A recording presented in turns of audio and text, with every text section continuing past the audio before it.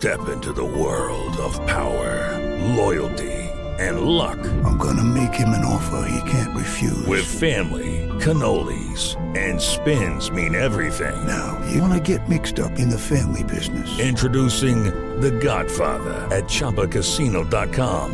Test your luck in the shadowy world of The Godfather slot. Someday, I will call upon you to do a service for me. Play The Godfather now at ChumbaCasino.com. Welcome to the family. No purchase necessary. VGW Group. Void where prohibited by law. 18+. Terms and conditions apply. 45 do primeiro tempo. Autoconhecimento, propósito de vida, carreira, reflexões sobre caminhos possíveis para uma vida com mais sentido. Apresentação: Patrick Santos.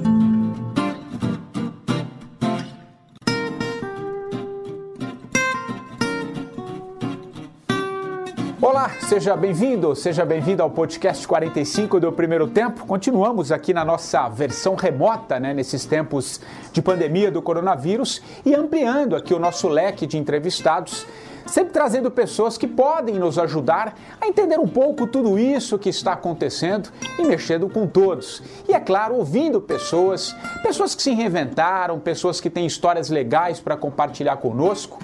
E o meu convidado de hoje é um dos grandes nomes da gastronomia brasileira. Coleciona prêmios aí e honrarias pelo país. Ele é um dos responsáveis por redescobrir e renovar os sabores da comida nordestina brasileira. Aprendeu a pilotar aí as caçarolas e os valores de uma boa cozinha com a simplicidade do seu pai, o seu Zé Almeida, do restaurante Mocotó. Eu estou falando do chefe Rodrigo Oliveira, à frente do Mocotó e também do Balaio, entre outros projetos. Ele vai falar um pouquinho aqui também a sua história, que conversa também com o universo aqui do 45 do Primeiro Tempo. Bom, Rodrigo, primeiro, muito obrigado por aceitar aqui o nosso convite, falar um pouquinho sobre a sua história, como é que você está vendo essa quarentena. Vamos começar primeiro com como é que está sendo para você, cara, dono de um restaurante, quase praticamente tudo fechado, tendo que funcionar só por delivery. Conta um pouquinho sua experiência e como você está vendo esse momento, cara. E obrigado mais uma vez. Imagina, eu que agradeço pelo convite, pela apresentação carinhosa aí. E é uma boa pergunta. Como é que um restaurante sobrevive no meio dessa pandemia? Porque o nosso negócio não é comida, nem bebida simplesmente, Especialidade nunca foi arroz, feijão, ou cerveja, ou pinga. Nossa grande especialidade é justamente encontro, acolhimento, relacionamento. E aí, como é que um restaurante existe sem poder colocar as pessoas juntas, Porque esse é o poder do restaurante, Juntar todo tipo de pessoa. Imagina que a teia social do restaurante ela é muito complexa, Todo mundo come e todo mundo se encontra no restaurante, ainda mais num restaurante como o Mocotó, por exemplo, que é da onde a gente conversa aqui, que tem uma proposta muito mais inclusiva do que exclusiva, Então, receber desde o dono do banco, o entregador, o artista da TV, a família do bairro, todas as tribos. E sem dúvida é um desafio maior do que o maior desafio que a gente sequer imaginou, mas eu penso que a gente está se saindo bem. Já há algum tempo a gente começou a oferecer delivery e foi um sucesso, foi muito bem aceito. Acho que estamos há 2 anos fazendo isso. E isso nos deu know-how e parceiros fortes o suficiente para nos suportar, nos dar suporte nesse momento. Então, quando a gente decidiu encerrar, o salão foi antes do decreto, a gente não sabia se era seguro. Imagina, para que serve um restaurante? Para fazer com que as pessoas saiam melhores do que entraram. Agora, imagina se ao contrário, o restaurante fosse um risco, como a gente viu que colocar as pessoas próximas. Então a gente decidiu fechar e focou nossa atenção no delivery. Então a gente está oferecendo delivery a partir do Mocotó, como já fazia antes, a partir dos cafés, né, do Shopping Day e do Mercado de Pinheiros, e a gente inaugurou no meio, né, dessa crise toda uma unidade em Guarulhos, que a gente está em obra desde dezembro, era para ter inaugurado em fevereiro, antes da crise, né, um projeto que nasceu justamente, né, pelo sucesso do sistema aqui na Vila Medeiros, e numa cidade irmã, Guarulhos, né, que a gente faz limite, né, com alguns dos bairros de Guarulhos aqui, e foi super bem acolhido lá, então sucesso. E eu vou querer falar muito sobre como é que você vê esse momento também para o futuro da gastronomia, o futuro dos restaurantes, ainda que a quarentena ainda não tem uma data final, né? Mas tudo indica vai ficar um tempo ainda, pelo menos, né, com as pessoas com certo receio. Eu quero falar muito disso, mas primeiro, antes de entrar nesse assunto, queria que você falasse como é que você está vendo, cara, esse vírus tão devastador. Qual que é o teu olhar sobre tudo isso, o que isso mexe com a sua vida, com a sua história, com o seu olhar sobre o mundo. Eu queria um pouco a sua visão sobre tudo isso que a gente está passando, cara. Olha só, eu primeiro acho que a gente está vivendo isso não por acaso, não foi um momento isolado, uma infelicidade que disparou um mal dessa proporção, né? Eu acho que o que a gente vive hoje é consequência de como a gente vem vivendo há alguns séculos, né? E eu também sempre acreditei que não há mal que não traga algum bem. Agora imagina um mal dessa proporção, desse alcance, tem que ter algum bem encerrado aí, né? Para alguns parece mais claro do que para outros, mas realmente é um momento para rupturas. A gente deveria aproveitar toda essa energia, porque, claro, né, você tira tudo do lugar, as coisas que eram tidas como garantidas já não são mais, e ter escolhas diferentes, atitudes diferentes. Pô, você imagina eu como cozinheiro, raramente almoçava ou jantava com a minha família, né? Estava sempre servindo ou cozinhando para alguém mais. E nesse último Dia das Mães, pelo menos pela primeira vez que eu me lembro, eu estava em casa e cozinhando para a mãe dos meus filhos, com as crianças ali. Bom, se a pandemia me permitiu fazer isso, eu entendo que eu talvez pudesse ter feito isso antes também. E eu acredito mesmo que é a hora da gente repensar. E se tem uma coisa que a gente precisa repensar é tudo, absolutamente tudo. Como a gente se relaciona, quais são os nossos rankings de prioridade. Né? Eu percebo que, né, no sistema que a gente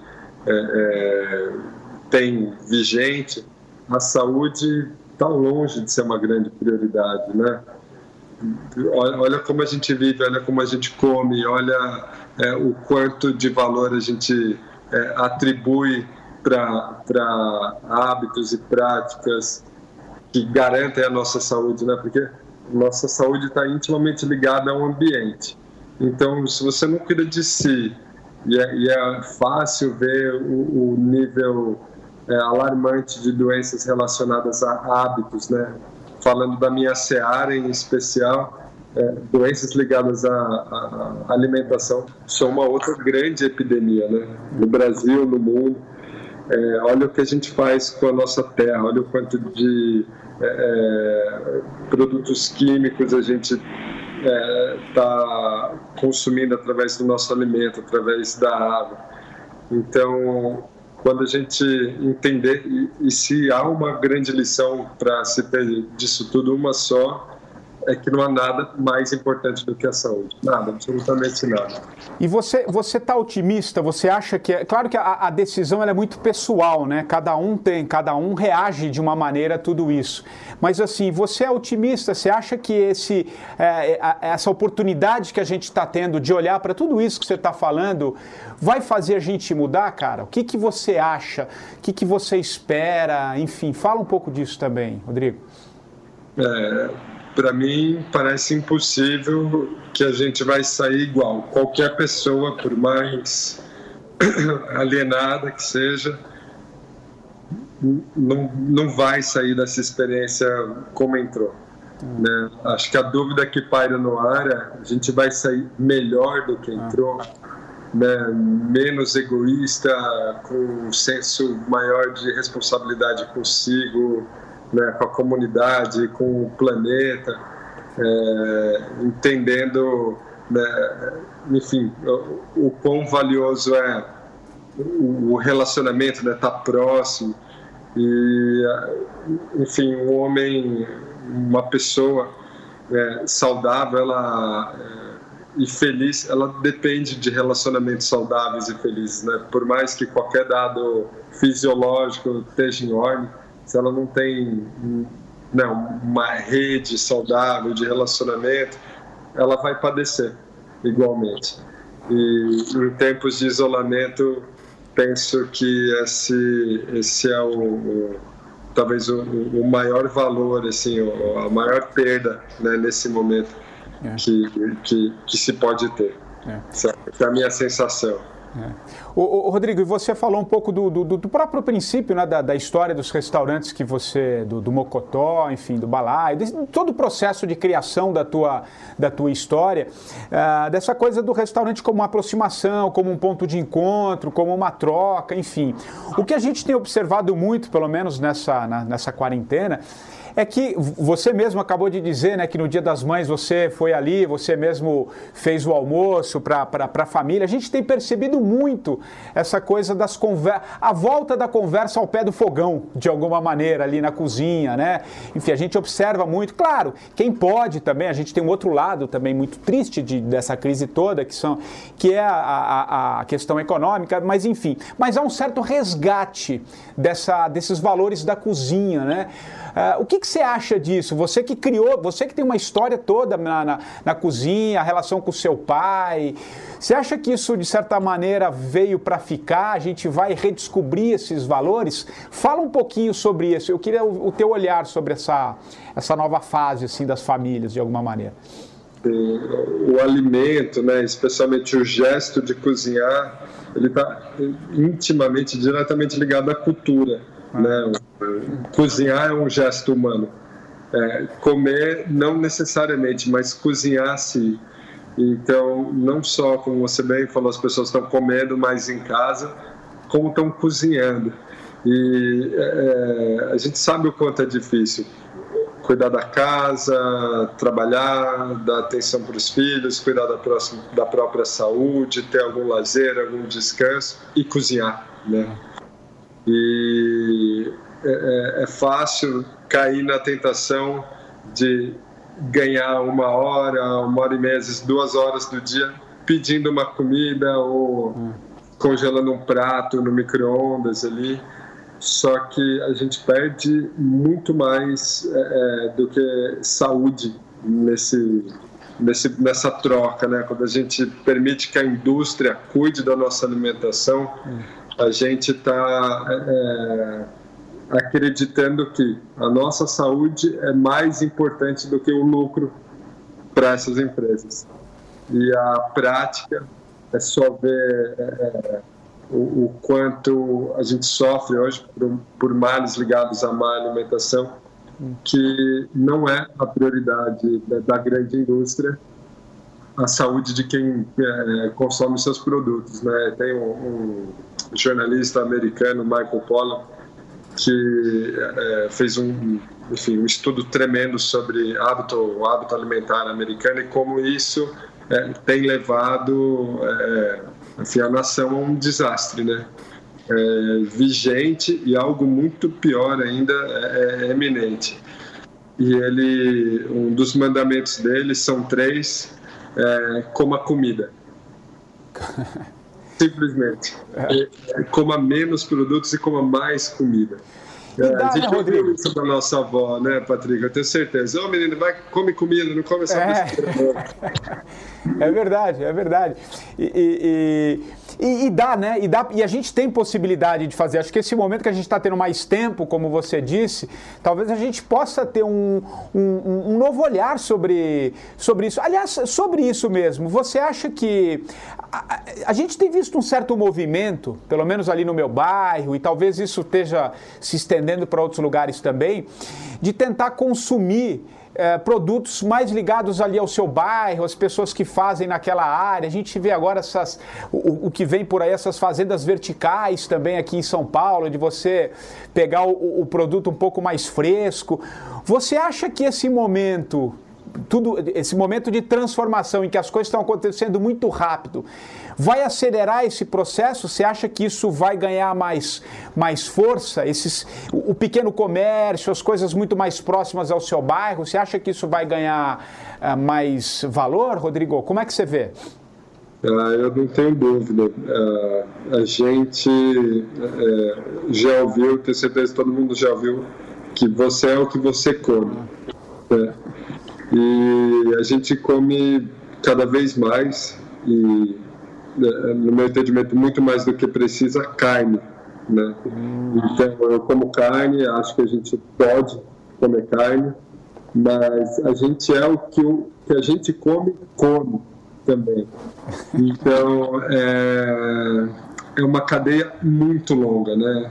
Imagina, enfim, o bife, pedaço de bife, tem uma cadeia ali tremenda, desde o grão, o manejo desse gado, a genética, todo esse prato, né, toda a farmacêutica envolvida, né, nesse produto, que a gente simplesmente desconhece, absolutamente desconhece. A gente vai ao supermercado e não faz ideia se esse boi foi criado no Rio Grande do Sul ou no Mato Grosso, se ele foi abatido em São Paulo ou no Maranhão. E quando a gente perde esse rastro, a gente está perdendo o nosso elo com a comida. Se você perguntar para a maioria das crianças hoje de onde vem uma cenoura ou uma batata, vão responder que vem do supermercado. E não tenho grandes dúvidas de que talvez elas imaginassem uma cenoura pendurada numa árvore, esperando para ser colhida. E perder isso é muito arriscado do ponto de vista da saúde, do ponto de vista da cultura e, como cozinheiro, do ponto de vista do prazer também, porque assim a gente perde diversidade. Quando a gente coloca isso numa cadeia muito grande, a diversidade é um grande complicador. Imagina para um supermercado, uma grande rede, ter ali alface, uns 2 tipos de alface, rúcula, agrião, uma selga, e aí mais. Ora, pronobis, bredo, caruru, capuchinha, azedinha, e a lista vai longe. É muito difícil, né? Primeiro você precisa reeducar o povo para entender o que é isso, só que para o restaurante, para o cozinheiro, é um material de valor inestimável. O quanto de sabor, o quanto de texturas, o quanto de cor e, na sequência disso, o quanto de nutrientes, né, de saúde tem na diversidade, que é talvez o primeiro entendimento de uma refeição saudável, uma refeição diversa. Sem dúvida. E quando você encurta a cadeia, como, por exemplo, no caso das CSAs, que são as comunidades de suporte à agricultura, quando você apoia um fazendeiro e, em troca, ele te oferece o que de melhor tem no campo, isso é um avanço tremendo, porque ele não vai produzir o que o mercado quer, ele vai produzir o que a terra quer. A terra está precisando nesse momento. É uma leguminosa, então você vai receber leguminosa. E quando você, em vez de ir no supermercado, onde você vai instintivamente atrás do que é mais familiar, do que você tem mais afinidade, nesse sistema você às vezes recebe coisas que você nem sabe como é que come, se é cozida, refogada, crua. Pô, isso te enriquece de todas as maneiras, né? Nutricionalmente, culturalmente também. E desse ponto de vista, tudo isso que está acontecendo, então pode mudar esses valores, esse nosso olhar sobre a alimentação, sobre a comida, né, Rodrigo? Você acha isso? Que acho que vem aí vem um novo momento, você diria? Eu não acho que pode mudar, acho que vai mudar, porque se a gente não passar por isso, entender em última instância que saúde é o nosso bem mais valioso. Curiosamente, estava num congresso de gastronomia em Copenhague e um dos palestrantes era o Rorion Gracie, o cara que fundou o UFC, né, da família de lutadores do Rio, e ele começou a palestra dele com uma pergunta: qual que é a coisa mais importante na sua vida? E foi para alguém da audiência. Minha família em primeiro lugar, enfim, legal. E para você? Meu projeto, eu tenho uma grande causa, eu ajudo as pessoas assim, assado, legal. E para você? O meu negócio, minha vida é um restaurante, legal. Mas olha, desculpa falar, vocês estão errados, isso não é o mais importante, ou pelo menos não deveria ser. Porque saúde é o mais importante. Como é que você vai cuidar da sua família se não tiver saúde? Como é que você vai defender qualquer causa se não tiver saúde? Como vai fazer prosperar o seu negócio sem saúde? E a gente não pode ter saúde vivendo como se vive hoje, com uma tonelada de estresse todos os dias, com a qualidade do ar, numa cidade como São Paulo, qualidade do ar precária. Trabalhando o tanto que a gente trabalha. Uma das nossas metas para a retomada é justamente trabalhar menos. Eu quero trabalhar menos, eu quero cuidar mais da minha saúde, quero usufruir mais da companhia dos meus filhos. Parece algo comum, mas instituir a segunda folga para a equipe da semana dentro da indústria da alimentação é um grande desafio, e a nossa primeira meta, né, na retomada, fazer com que as pessoas trabalhem 5 dias na semana.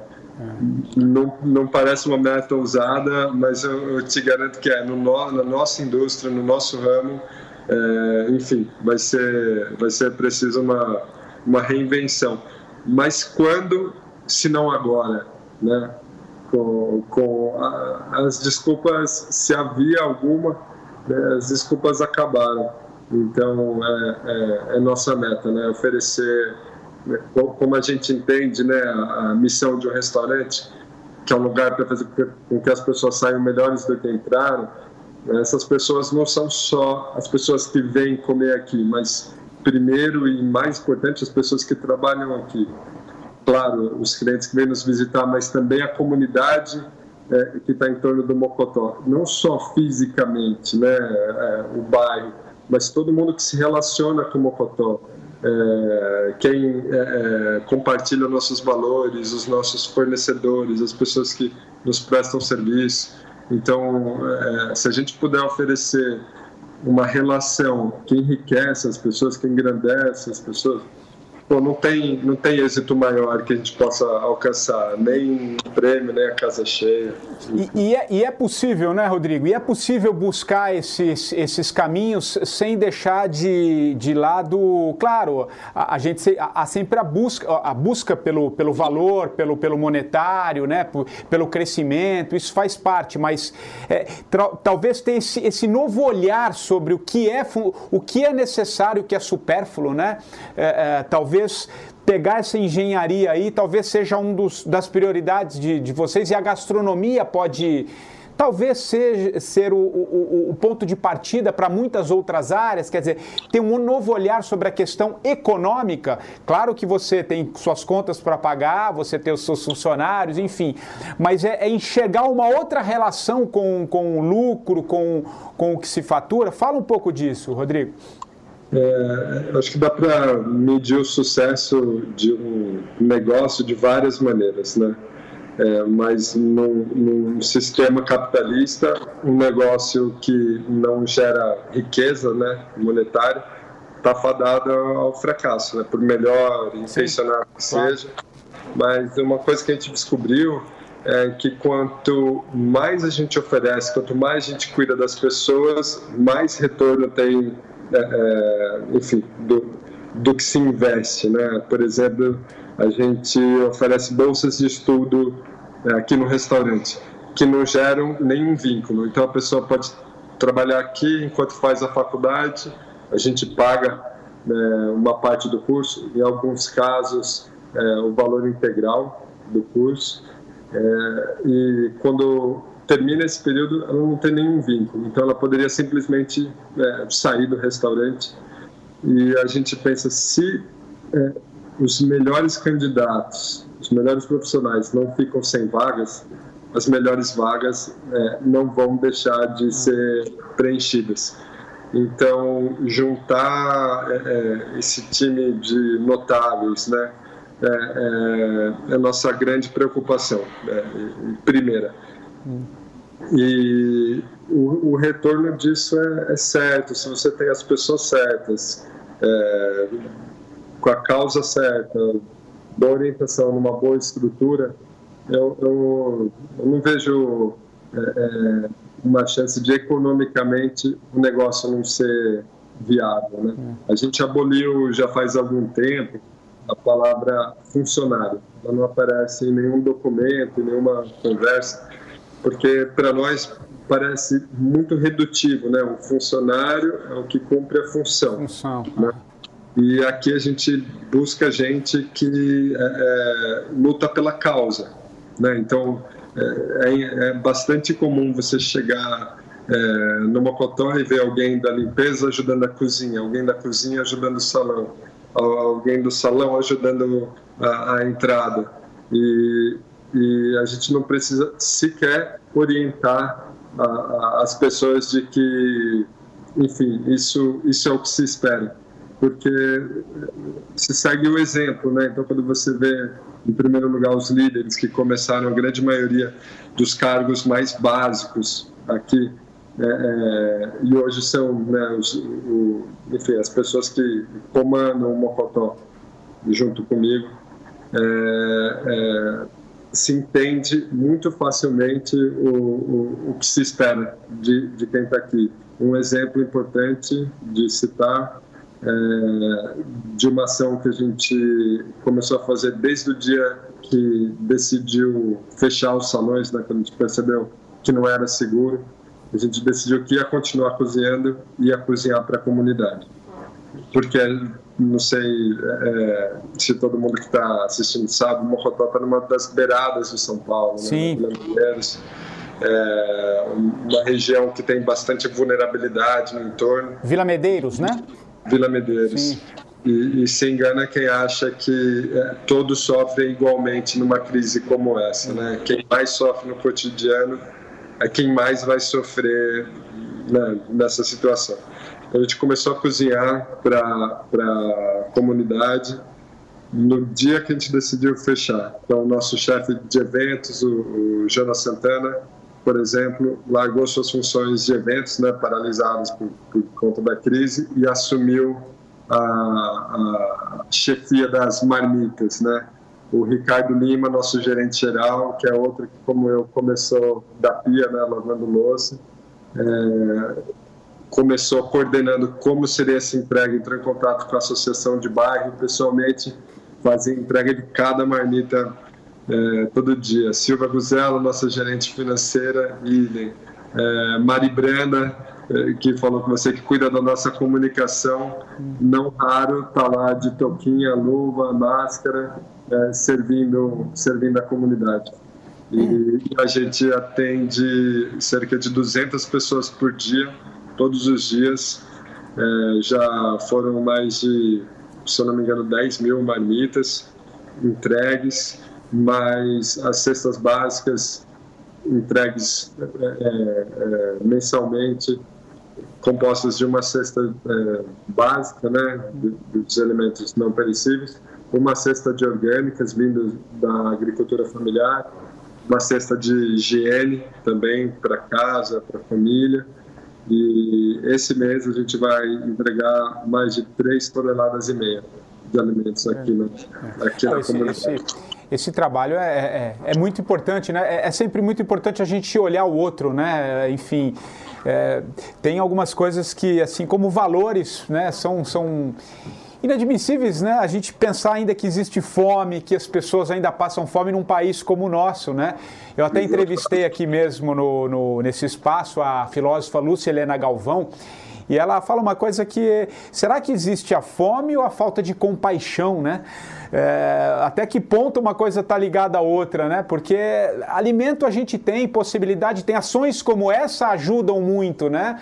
A gente entender que num momento como esse tem pessoas muito mais vulneráveis, como você disse, aí no entorno, né? Da onde nasceu o Mocotó, que é um pouco a origem também, né? Do Mocotó, a origem do seu pai também, né? Que veio do Nordeste. Conta um pouquinho, o que significa o seu pai para a sua história, Rodrigo? Acho que é legal a gente falar um pouquinho sobre isso também, a relação que ele teve na sua história também. Meu pai, meu grande herói, né? Não tem outro grande motivo para eu estar aqui senão por ele, porque imagina, garoto, vim aqui lavar louça só para ficar perto dele.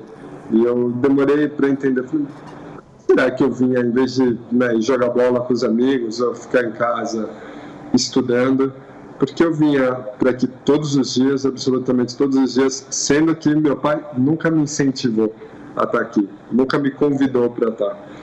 E era justamente para ficar perto dele, porque meu pai é isso, o trabalho e mais a família. Isso é a vida dele, né? E até hoje, aliás, até há pouco tempo, ele estava aqui todos os dias, absolutamente todos os dias. E por puro apego, por se sentir em casa aqui, então o entendimento do valor do produto, porque imagina, um sertanejo, né? Ele veio justamente fugindo da fome. Não há espaço para desperdício, o valor das coisas não está pelo status ou pela raridade, mas sim pela qualidade, pela função, né, primordial do alimento, que é nutrir, e a simplicidade que, enfim, se entende de muitas formas, mas penso eu que desde que a gente começa a entender e formar essa cultura, a gente vive num pêndulo, né, entre, né, o mundo se complica e depois tem uma força, uma tendência a voltar para o simples, né? Com esse movimento. Acho que esse é o momento, né, Rodrigo? Que acho que a gente eu acho que a gente de alguma maneira está retornando para o simples. É importante esse olhar, é verdade. Com certeza. E olhar dentro da cozinha, o que foi há muito pouco tempo, o boom da cozinha tecnológica, né, batizada por alguns de molecular, sim, ou tecno-emocional. A gente levou a cozinha para os seus limites técnicos. E agora, não só por conta da pandemia, né, mas nesse momento, tem o retorno da valorização da cozinha do fogo, né, cozinha com lenha, com brasa, valorizando um elemento, né, o ingrediente principal, usando poucos alimentos, e é uma depuração. E eu acho importante esse movimento, porque, por exemplo, a gente vai até um limite, né, extrapola todas as barreiras que pareciam intransponíveis. A gente sai disso carregando o que foi valioso, né, o que é essencial, e o resto vai se perder, né, vai se perder nessa. Mas é isso, né, a evolução é isso, né, é a afinação, são os pequenos insights, é o que acontece ao longo do tempo. Tem um chefe de San Sebastián chamado Andoni Andúrez, que fala assim, um dos caras mais vanguardistas do mundo, que ele fala que a verdadeira evolução ela não acontece aos gritos, mas sim aos sussurros. E é o que eu acredito mesmo. A gente vai percebendo sutilmente o valor das coisas, quais são as essências. E eu acho que esse é o caminho para os restaurantes agora. Ter muito menos acessório e muito mais conteúdo, que é algo que já vinha acontecendo naturalmente no mundo e aqui. Chefes ultra talentosos que poderiam estar tocando restaurantes triestrelados, super exclusivos, fazendo coisas muito mais casuais, muito mais acessíveis, onde podem receber os amigos, por exemplo, porque é um tanto desconfortável, penso eu, você está num restaurante, enfim, no jargão, né, de alta gastronomia, onde nenhuma das pessoas que trabalha ali poderia jamais pagar para comer ali, onde tem que viajar muitas vezes 2 horas de casa para poder trabalhar. Me parece de alguma maneira que essa conta nunca vai fechar, né? E claro, a alta gastronomia é importantíssima, ela é, enfim, um motor, uma ponta de lança, né, que vai fazendo o mercado como um todo evoluir. Mas o mais importante é a gente entender que não é a única maneira de expressar a excelência, né? Que a excelência deve ser mais abrangente, né? Deve alcançar mais gente, porque excelência e exclusividade é mais fácil encontrar junto. Agora, excelência e inclusividade é realmente necessário para se alcançar isso, uma dose extra, né? De vontade, de engenhosidade, de enfim, criatividade. E, enfim, na cozinha, não vou me atrever a falar do mercado como um todo, né? Mas no nosso setor, penso eu que a gente caminha para isso, para uma cozinha muito mais essencial e mais inclusiva. Pô, acho muito legal mesmo, assim, eu acho que é um olhar, eu acho que de alguma maneira, a partir do que você faz, que é a sua área de atuação, que é a gastronomia, ter esse olhar, acreditar um pouco nessa nova transformação, eu acho que é espetacular, né? Se a gente olhar que daqui a pouco tudo isso vai passar de alguma maneira, né? Enfim, talvez a gente já está achatando um pouco essa curva aí, pelo menos essa expectativa, mas a gente levar isso adiante, né, Rodrigo? Acho que é esse que é a grande mensagem que você deixa, da gente conseguir trazer um pouco mais de simplicidade, e acho que você trouxe a palavra certa, incluir, né? Eu acho que talvez a coisa mais fundamental dessa fase que a gente está passando é trazer essa inclusão, né? Que de alguma maneira nas novas gerações, essa turma que está surgindo, a gente já vê mais, a gente vê as pessoas falando mais em compartilhar, né? Menos ter e mais ser, né? Eu acho que tudo isso acho que é importante e fica como uma grande missão, né? E acho que a gastronomia talvez seja como eu vou dizer, talvez seja aquilo muito mais próximo da gente, porque a gente almoça e janta, toma café, a gente faz isso várias vezes ao dia, né? Acho que tem a ver, né? São poucos gestos humanos que têm mais implicação do que se alimentar, porque quando você escolhe o seu almoço, o seu jantar, tem uma implicação econômica, ecológica, familiar, dependendo da sua crença religiosa também. Física. Então, sem dúvida, se a gente quer construir um mundo melhor, isso passa pela alimentação, pelo que a gente come, pelo quanto a gente come, como a gente come. Acho que não é possível pensar num outro mundo sem rever os nossos hábitos alimentares. Rodrigo, estamos já caminhando para o finalzinho, eu só queria uma visão sua, como é que você acha que vai ser a retomada da vida nos restaurantes, como é que você está vendo isso para os seus negócios? Acho que muita gente que está nos assistindo e nos ouvindo quer um pouco o seu olhar, como é que você acha que vai ser essa retomada? Deve começar talvez semana que vem, daqui 2, 3 semanas, mas enfim, como é que você acha que vai ser essa retomada para os seus negócios? Olha, na nossa casa, posso garantir, e acho que no mercado não vai ser diferente, vai ser com extrema prudência, né? Com cuidados redobrados, e vai ser gradativa. Primeiro porque, com certeza, o restaurante vai se impor limites e os órgãos competentes vão regular esses limites, como, por exemplo, capacidades de atendimento reduzidas, uso de máscaras e outros procedimentos de segurança. Mas eu entendo mesmo que, para a vida das pessoas, o restaurante ele é essencial, porque a gente é um ser social. E o restaurante é isso, é muito mais que comida e bebida. É estar junto, é um relacionamento, é a troca. Então, não tenho dúvidas que é um setor que vai reagir.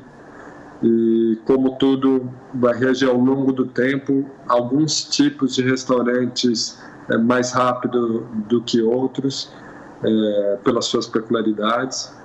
Mas eu acredito mesmo que a gente vai ser um restaurante melhor, seremos pessoas melhores no final de tudo isso. Legal. Rodrigo, para encerrar efetivamente, assim, é uma marca aqui do programa que o convidado cite um livro, né, algum livro que ele acha que é importante, que pode compartilhar com quem nos ouve, e também escolha uma música que encerra aqui, que marca essa nossa conversa, esse nosso bate-papo. Tá com você, então. Um livro e uma música.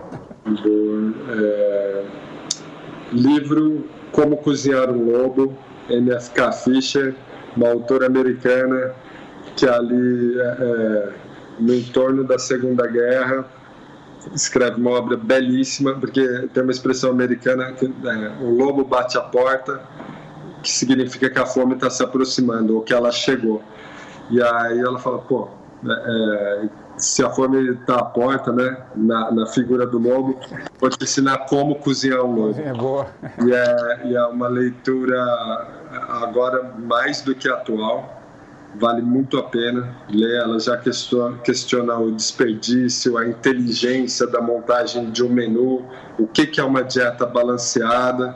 É uma obra que tem mais de 50 anos, se eu não estou errando a conta. E música, eu posso indicar um álbum? Pode, claro. Aí a gente escolhe alguma música desse álbum, então.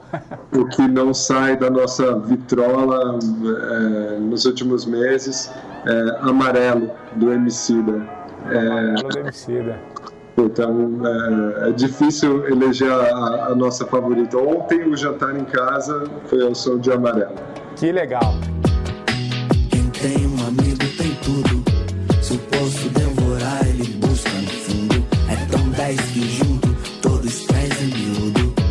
Um ponto pra escorar quando foi absurdo. Quem tem um amigo tem tudo. Adorei as duas dicas, tanto o livro, aliás, fiquei curioso para ler esse livro, Como Cozinhar um Lobo, e o álbum Amarelo do Emicida. Rodrigo, primeiro, muito obrigado pela sua entrevista, pelo seu olhar, enfim, sobre tudo isso que está acontecendo. Estamos na torcida, tenho certeza que você também, para que tudo isso passe, que a gente possa voltar a frequentar os restaurantes, voltar a ter uma vida social, mas não o mesmo que éramos antes. Talvez pessoas melhores, possamos transformar as coisas daqui para frente. Obrigado mais uma vez e um grande abraço. Aliás, manda um abraço para o nosso amigo em comum aí, o Alex Gomes, que acho que é sócio seu em alguns projetos. Sim, também é um querido. No Cafés, no Balaio. Alex, obrigado. A gente vai sair dessa juntos e melhores do que entrando. E vou aproveitar para mandar mais um abraço. Você falou da fome. E eu ia citar uma historiadora, Adriana Salaileme, que estuda a fome no Brasil e que, por acaso, é minha esposa. Ela faz o doutorado dela estudando um autor brasileiro, Josué de Castro, num período específico da história. E é impressionante que depois de 70 anos, do período onde ela estuda para agora, essa fome, como você mesmo falou, que talvez venha da falta de compaixão, que no jargão acadêmico ela define como endêmica, A fome epidêmica é o que a gente está vivendo agora, Um fato que gera enfim, uma crise de fome. Mas no caso da fome endêmica, é justamente o sistema que a gente alimenta, E nesse momento é óbvio que é importantíssimo lutar contra a fome epidêmica, né? Contra as mazelas da crise, mas a gente não pode esquecer que depois que isso passar, se é que vai passar, né, por completo, a gente tem um trabalho muito, muito longo pela frente, e é por isso que eu queria deixar um beijo especial para ela, e com certeza teremos muito, muito o que fazer depois disso tudo, né? Sem dúvida nenhuma. Rodrigo, muito obrigado, e o 45 do primeiro tempo volta a qualquer momento, sempre com algum entrevistado que possa nos ajudar a entender tudo isso, enfim, que está mexendo com todos ao redor do mundo. Nós voltamos até lá. Aliás, se você tem alguma sugestão, né, quem você gostaria de ouvir aqui também no programa, vai lá no meu podcast, no meu Instagram, melhor dizendo, o patricksantos.oficial. Um abraço e até lá. Ô sorte. Tem um amigo, tem tudo.